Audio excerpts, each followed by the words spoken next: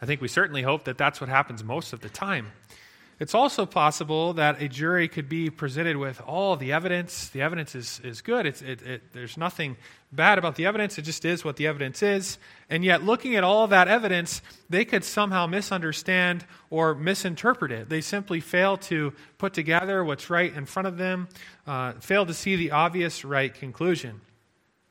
Or, I guess even perhaps in the case of a corrupt jury, a jury could intentionally reject the evidence that's right in front of them. And though the conclusion is obvious, there's really no question about it. They've got all the evidence in front of them, and they just flat out choose to reject it and refuse the right conclusion and accept it.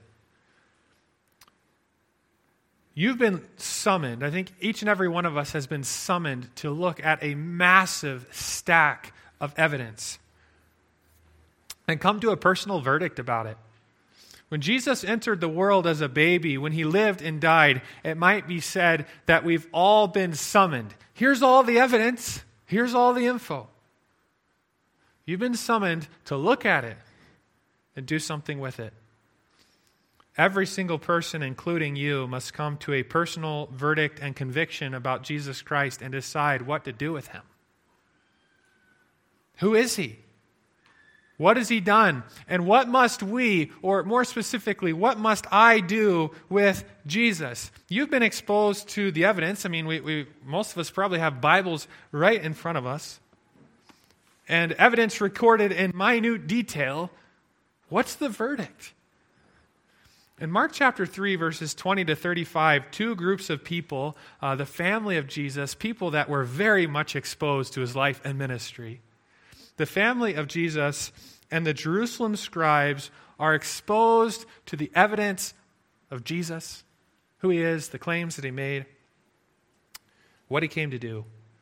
And both groups respond the same way. They both respond with unbelief. In both cases, the problem is not with the evidence. It's not flawed or broken. It just is what it is. It's the evidence. I mean, think about Jesus' brothers. They grew up with him. What they saw is what they saw. What they witnessed is what they witnessed. The problem is with their interpretations and conclusions. The evidence points to this. It points to the fact that Jesus Christ is the Son of God. And he came to set captives free. And that's really what's at the heart of all these verses that we're going to look at this morning. Follow me as I begin reading in verse 20 of chapter 3. Then he went, and the crowd gathered again, so that they could not even eat. And when his family heard it, the family of Jesus, they went out to seize him, for they were saying, he is out of his mind. And the scribes who came down from Jerusalem were saying, he's possessed by Beelzebul, and by the prince of demons he casts out demons. And he called them to him and said to them in parables, how can Satan cast out Satan? If a kingdom is divided against itself, that kingdom cannot stand. And if a house is divided against itself, that house will not be able to stand. And if Satan has risen up against himself and is divided, he cannot stand, but is coming to an end. But no one can enter a strong man's house and plunder his goods unless he first binds the strong man. Then indeed he may plunder his house. Truly I say to you, all sins will be forgiven the children of man, and whatever blasphemies they utter. But whoever blasphemes against the Holy Spirit never has forgiveness, but is guilty of an eternal sin.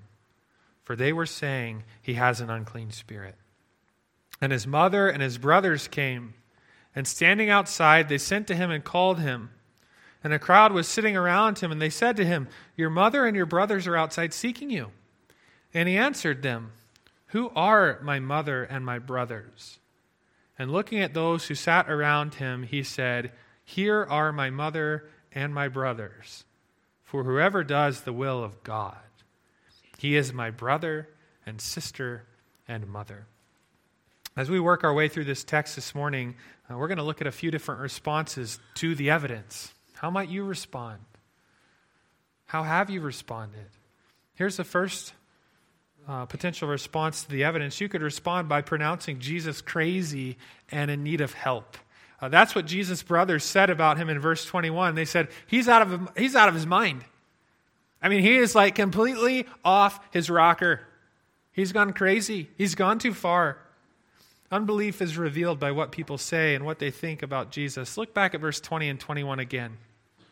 And then he went home, and the crowd gathered again so that they could not even eat. And when his family heard it, they went out to seize him, for they were saying, he is out of his mind. Jesus and his disciples appear to be somewhere back in Capernaum where another crowd has gathered.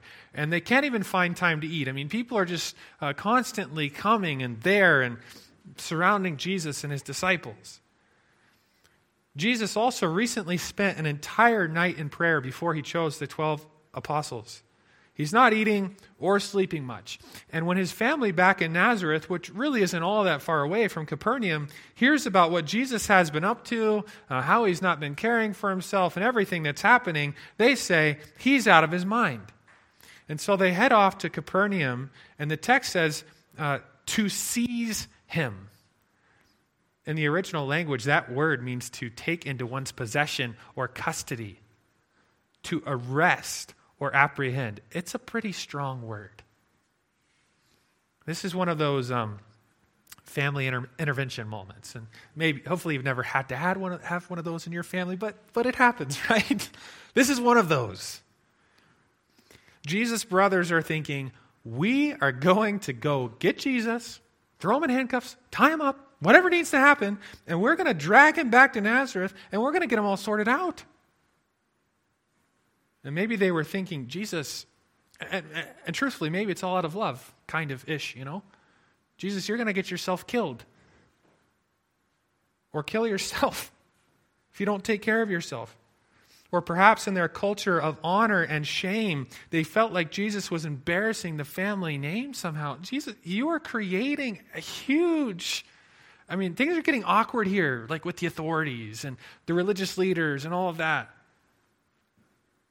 Well, whatever was going on, they set out to intervene and rescue Jesus from himself. He's out of his mind. And so I want to ask you, is that your response to Jesus? He's crazy. Like Jesus' brothers, you may like or even really love him. I would assume that Jesus' brothers did. They care about him. They want to help him. You can like and even love Jesus, and you can still completely misunderstand him and think that he's crazy. You look at his teachings and you go, yeah, a lot of that's really good, and a lot of that is just absolutely crazy. His teachings, his actions, the claims that he makes about who he is, that he is God. Jesus is saying things like, I and the Father are one. Remember, Jesus' brothers have never seen him sin. Not once. They grew up with him, playing with him, working with him, talking with him. Mary and Joseph would have told them the details surrounding his birth.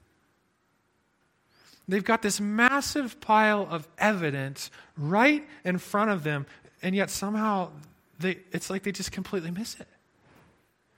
And what they conclude is that Jesus is deluded. You may like and even love Jesus. You may like the idea of Jesus. You may have a lot of good things to say about Jesus. And simultaneously, you may believe that Jesus has problems or deficiencies. When you look at his life and ministry, that's what you see. You see problems or you see holes. You may not approve of or be convinced of some of the things that he says or some of the really big claims that he makes or things that he does, positions that he takes. Well, guess what? Neither did his brothers. In fact, you may be trying to salvage or reconstruct Jesus. His brothers decided that an intervention moment was needed. And it's obvious they're not done with Jesus. They're not like, man, we just need to disown this guy. We don't know him. No, not at all. They're not done with Jesus. They're not abandoning Jesus. Rather, they intervened to quote unquote help Jesus. and configure him into their little mold and get him back in line. You know that people do that all the time with Jesus? Religions do that all the time with Jesus. I mean, Jesus is very much a part of several different religions. He's part of the equation. People do this with Jesus. Religions do it. You might be doing it. And it goes something like this. Jesus is welcome. Jesus is welcome in my life. I like Jesus. He's part of what we have going on. But we're going to shape and we are going to define him. We're going to smooth out all the rough edges with Jesus that don't quite work for us. And we're going to hide the parts of him that we don't really like. We're going to put him into our little mold, and we're going to put him into our little box, and we're going to make a Jesus of our liking. He needs our help, but we want him. Jesus is who Jesus is. When you intervene to help Jesus and fit him into an acceptable mold and try to make him somebody that he is not, that's not the Jesus of the Bible. You no longer have Jesus, the Son of God. You have a person of your own making and your own fabrication who, truthfully, ends up looking a whole lot like you. Are you right there where Jesus' brothers were? And probably here some of his hometown friends who didn't believe and would not accept Jesus as who he was. You take Jesus as who he is or not at all. It's not like, well, I sort of want to take Jesus and I want to change him, or I want to take this part of Jesus and not the rest. No, Jesus is a package deal, and he is who he is.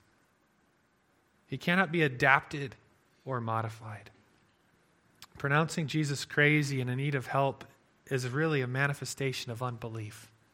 His brothers didn't believe. Jesus is the Son of God, and he came to set captives free. You realize that crazy Jesus cannot set you free.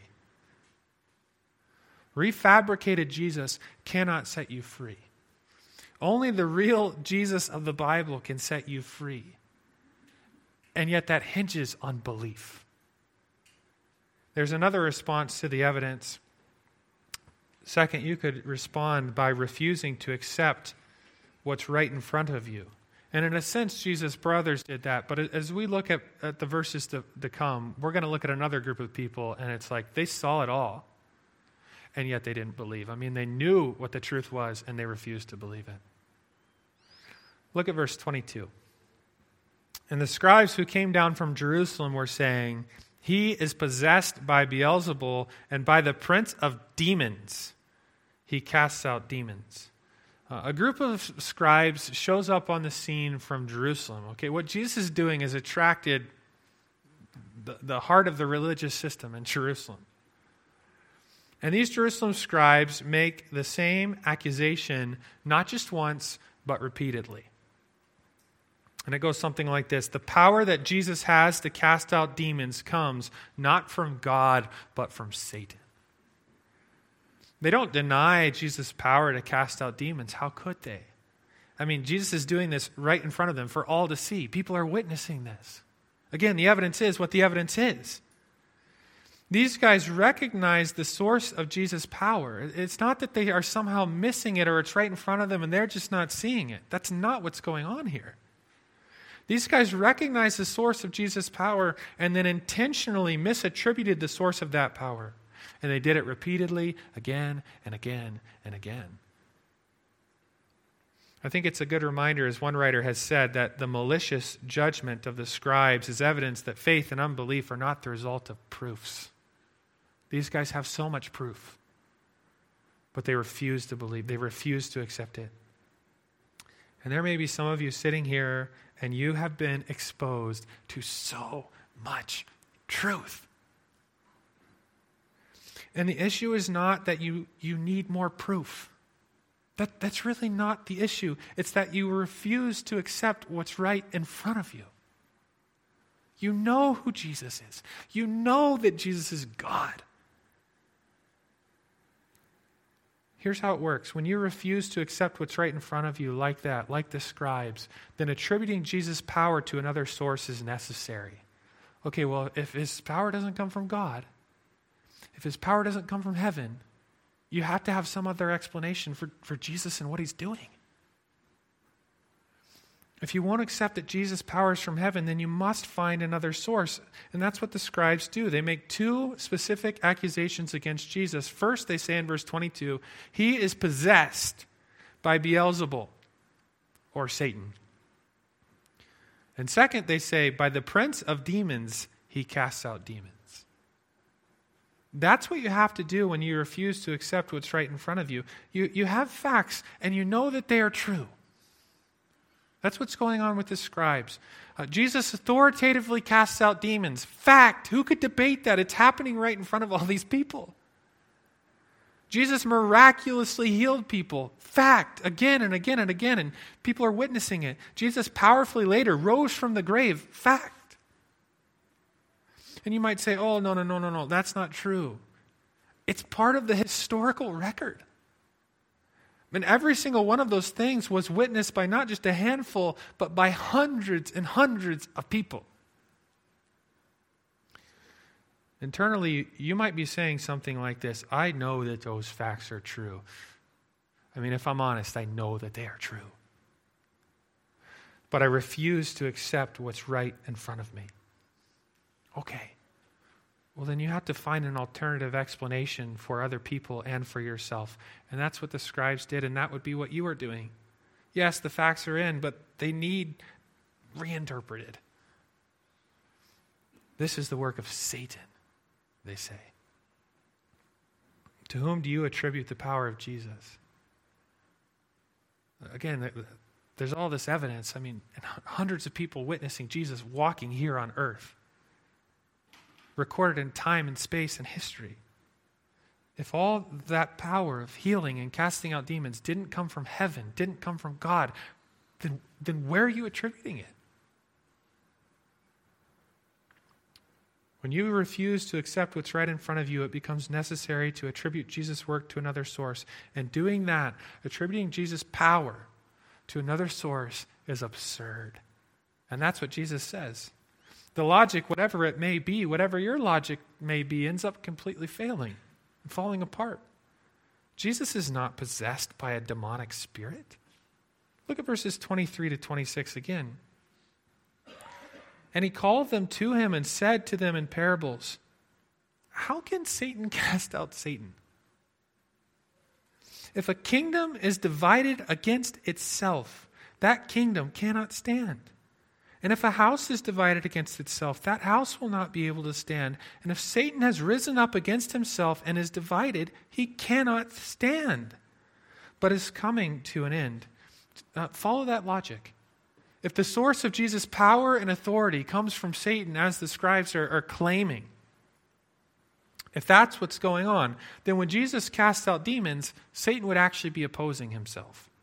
Civil war would be ravishing his own kingdom, which would be its downfall and ruin. And Jesus is just, okay, let's follow the logic. That is absurd.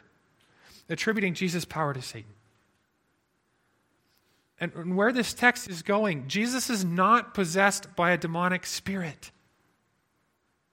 What does the evidence point to? The evidence that the scribes are looking at. Jesus is not possessed by a demonic spirit. No. Jesus possesses something. He is not possessed. He is the possessor of something. Jesus possesses the Spirit of God. And the source of his power to cast out demons is God's Spirit. Jesus possesses the Spirit of God. Look at verse 27, really, which I think is probably the heart of this text. But no one can enter a strong man's house and plunder his goods unless he first binds the strong man. Then indeed he may plunder his house. If you look back up at the previous verses, the house language was used, and somebody's house was talked about. Somebody's kingdom, somebody's realm was being spoken of.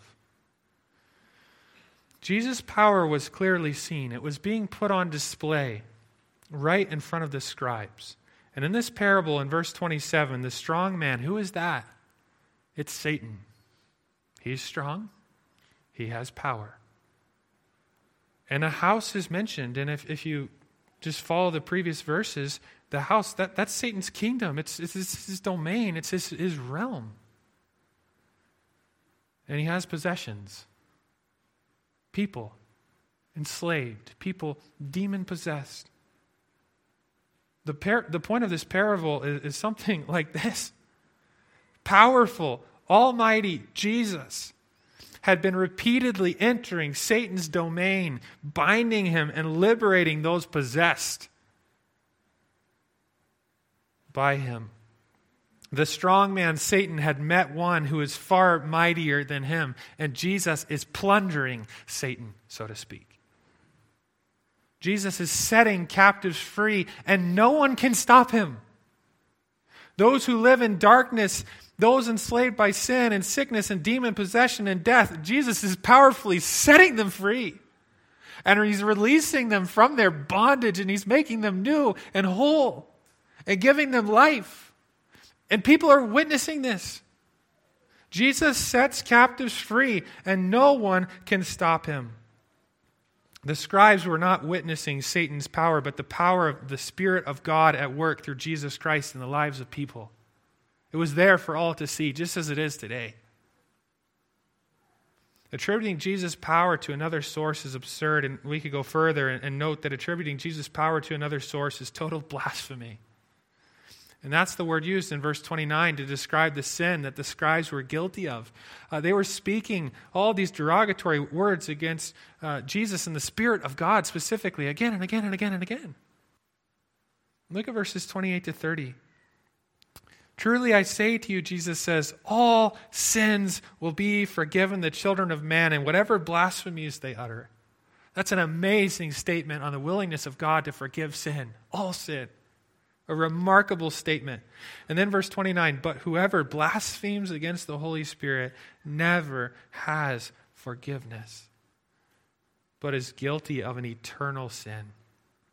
In verse 28, Jesus explains that there is not a sinner or a sin beyond the reach of his cleansing and his forgiveness. And maybe we should just pause there for a second. You may be sitting here thinking, God would never forgive me.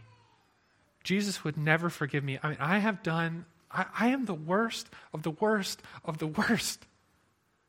I am beyond the saving grace of Jesus Christ and the cleansing of God. And yet right there in this verse 28, truly I say to you, all sins will be forgiven the children of man, and whatever blasphemies they utter. God is a God who's willing to forgive sin and cleanse the greatest of sinners. However, there is one sin that God will not forgive, which has sometimes been called the unpardonable sin. Look at verse 29 again. Here it is. But whoever blasphemes against the Holy Spirit never has forgiveness, but is guilty of an eternal sin. That's the unpardonable sin. Blasphemy against the Holy Spirit. And whatever it was, if the scribes hadn't committed it already, they were dangerously close. The Bible is clear that attributing Jesus' power to another source is dangerous. Verse 29 and 30 again. Whoever blasphemes against the Holy Spirit never has forgiveness, but is guilty of an eternal sin. And then catch what verse 30 says. For they were saying, not just once, this is what they were saying, again and again and again. He has an unclean spirit. Much has been said and written about the unpardonable sin and what it is and if it could be committed today. Let me just highlight a few things that we've seen in the text so far. The scribes were very much exposed to the light and rejected it because they preferred darkness. Here's all this light. Here's all this revelation. Here's all this evidence. How could you deny it? And yet, seeing all that light, they said, we love darkness. No, we don't want that. We refuse to believe that. No, absolutely not. And no, again and again and again and again. They were attributing the Holy Spirit's power displayed in and through the work of Jesus to Satan. And as I mentioned, they were saying this repeatedly. Verse 30, they were saying, he has an unclean spirit. The verb tense there in the original language for the word saying, it's in the imperfect tense, which we're familiar with from English. And what it suggests is something that's happening. It's ongoing. And so what we have here suggested is an attitude, a resolved state of being, not just like some one-time offense. These scribes have been exposed to the piercing light of Jesus Christ again and again and again and again and again and again and again. And every time they say, no. We know that he's God, but no. We refuse to accept it and bow before him. They were experiencing and had experienced a progressive hardening, which is often how it works with hardening. It's often progressive, much like the way that calluses are formed. If you sit here today and you're worried that you may have committed the unpardonable sin, let me assure you that you have not. Because those who have committed the unpardonable sin do not care. You get to that point, you do not care. I've seen all the light. I've seen it again and again, and no, and no. At its core, the unpardonable sin, I think if we just boil it down to, is it possible to commit it today? At its core, the unpardonable sin is really the ultimate and final refusal to accept Jesus as Savior. You never do that.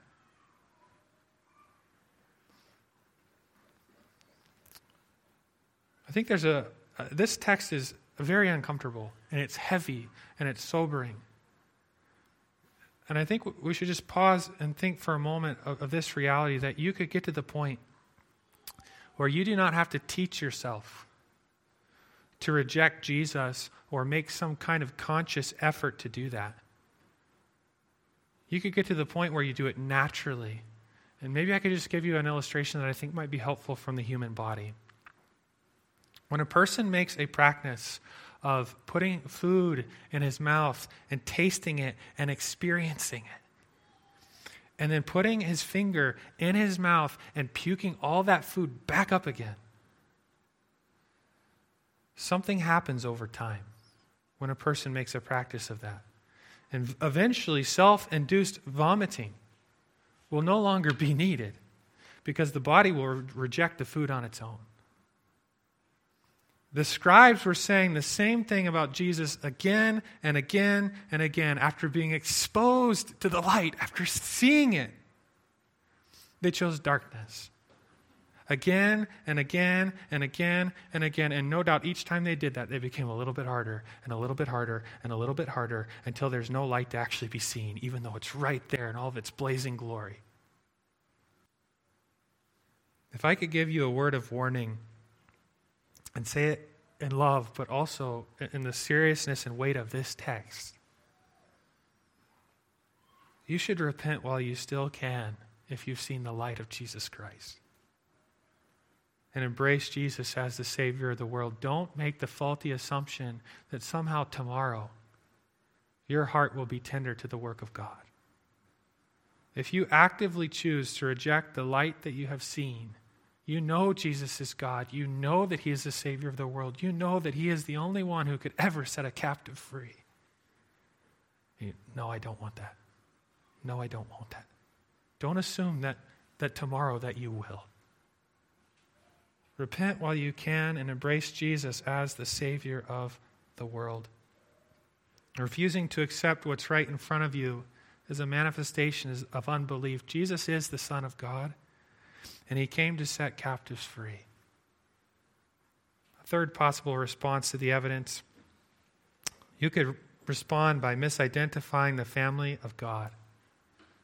People do this all the time. You can start by misidentifying Jesus. That's what his brothers did. Look back at verses 31 to 35. And his mother and his brothers came, and standing outside, they sent to him and called him. And a crowd was sitting around him, and they said to him, "Your mother and your brothers are outside seeking you." And he answered them, "Who are my mother and brothers?" And looking about at those who sat around him, he said, "Here are my mother and brothers, for whoever does the will of God, he is my brother and sister and mother. Jesus is God's son. But his earthly brothers certainly didn't see that. We know that Mary did from Luke and the early chapters of Luke, and Mary's what we call Magnificat. She knew and understood, but his brothers, no. If you don't believe that Jesus is the Son of God, then you have misidentified him. You can misidentify Jesus, and along with that, you can misidentify yourself. Here's the reality. You can be close and yet outside the family of God. Jesus' brothers were probably good Jews who had every reason to think that they were part of the family of God. I mean, what we know about Mary and Joseph, they were top-notch. And their heart and love and obedience to the Lord. Think about the home that these boys grew up in. It would have been a faithful Jewish home. And so these men probably believe and have every reason to think that they're part of the family of God. They've grown up as good Jewish boys. They probably have a ton of morality. And they were so close to God in a sense, yet simultaneously they were so far away from him. It's like this close and that far away. You know that could be you? I mean, you could have a significant history with God. You could believe in God. You could believe in the Bible. You could have significant church background. You could have a rich Christian heritage. A mom and a dad who love Jesus and have loved the church and have been faithful to God. You could have a wealth of Scripture knowledge. I mean, you could know so much Bible. And you could have a life busy with Christianity and church involvement. You may have some kind of proximity to Jesus and God the Father. But that does not mean that you are part of the family of God and that you're on your way to heaven. And you may sit there and think, oh, I think I am. Well, so did, no doubt Jesus' brothers did too. You could be lost and destined for God's eternal wrath. Jesus' brothers were. And here's the good news. While it may be true that you can be close to God and outside the family of God, or you may be close and yet simultaneously outside the family of God, you can be part of the family of God. And Jesus, in very simple terms, explains what that looks like in verses 31 to 35. Let me read it again. And his mother and his brothers came, and standing outside, they sent to him and called him. And a crowd was sitting around Jesus, and they said to him, your mother and your brothers are outside seeking you. And he answered them, who are my mother and my brothers? Who's part of the family of God? And looking about at those who sat around him, he said, here are my mother and my brothers. For whoever does the will of God, he is my brother and sister and mother. When Jesus' family shows up to seize him, as they set out to do, because they were thinking that he's completely and totally out of his mind. When they show up, Jesus is in a house teaching. He's surrounded by a crowd. And his earthly family is outside. They can't get in, as was often the case in these crowded situations. And eventually word makes its way from Jesus' family outside all the way to where he's at teaching, that Jesus is out there. Or that his family's out there and they want to see him. They're seeking him. And Jesus takes that moment to clarify who his real family is. It's not always the people who see themselves as being part of the family of God or who would lay claim to Jesus in some way. The true family of God, the true family of Jesus, consists of those, Jesus says, who do the will of God. What did he mean by that? Well, I think in the simplest of terms, when he spoke about people who do the will of God, he was talking about people who repent and believe the gospel. Remember chapter 1, when Jesus shows up on the scene and he's preaching? Look at chapter 1, verses 14 to 15. It says, now after John was arrested, Jesus came into Galilee proclaiming the gospel of God. This is a message from heaven. and saying, verse 15, the time is fulfilled, the kingdom of God is at hand. Repent and believe the gospel, which means good news. Who is part of the family of God? People who by the grace of God have done that. They've repented and they've believed in the gospel. The story ends really well for Jesus' brothers. I mean, this is a hard text of Scripture. It's painful. It's uncomfortable. But there's more Bible than what we have the time to look at today in great detail. But the story ends so well for Jesus' brothers, they eventually do repent of their sins. And they eventually do trust in Jesus to save them from their sins. And those men gave us part of this book. The book of James. Do you know who James was? James is the brother of Jesus who, in this text, is showing up in Capernaum to go drag Jesus back home because he's deranged and out of his mind. You know, at the end of this book, there's another book called Jude. Who was Jude? The brother of Jesus? I mean, these guys did not believe. And Jesus dies on the cross, he rises from the grave, and at some point, they believe. They see it, their eyes are open, and they realize Jesus is not just our earthly brother. He came from heaven, he is God. And he sets captives free, and having been delivered from their sin by Jesus, having confessed it and acknowledged it and put their trust in their earthly brother, the Son of God, Jesus himself, they were set free. And they went from bondage like that, and you read the opening of their books, and do you know what they call themselves? They call themselves slaves to a new master. We were in bondage, and now we've been set free, and now we're slaves to our Lord and Savior, Jesus. You could have responded to what you've seen by thinking that you are part of God's family when you are not, and that's a manifestation of unbelief. Jesus is the Son of God, and he came to set captives free, and he wants you to respond by, Lord, I believe that. I believe you're God, and I believe that you can save me based on what you did. Will you set me free? Will you cleanse me? I am yours. A fourth response to the evidence would then be this. You could respond by believing that Jesus was sent from heaven to set you free. And truthfully, that's the only right response. Jesus is God. And he has the power and authority to set you free from sin and its power. He has the power to release you from Satan's domain. He died on the cross to pay the penalty for your sin, and he rose again from the grave. What does Jesus want you to do? The exact same thing that his brothers ended up doing. Repent of your sin. Say, God, I am a sinner. I'm not going to deny that. I'm a sinner and I cannot save myself. I am in bondage and slavery. Will you set me free? Confess your sin to God and ask Jesus to save you based on who he is and what he's done. Jesus is the Son of God. He came to set captives free. And some in unbelief think that Jesus has a problem. Jesus has a problem. Jesus is the problem. And others find that Jesus is indeed the answer. He is the answer. He is the Son of God. And he came to set you free. Would you bow your head at this time and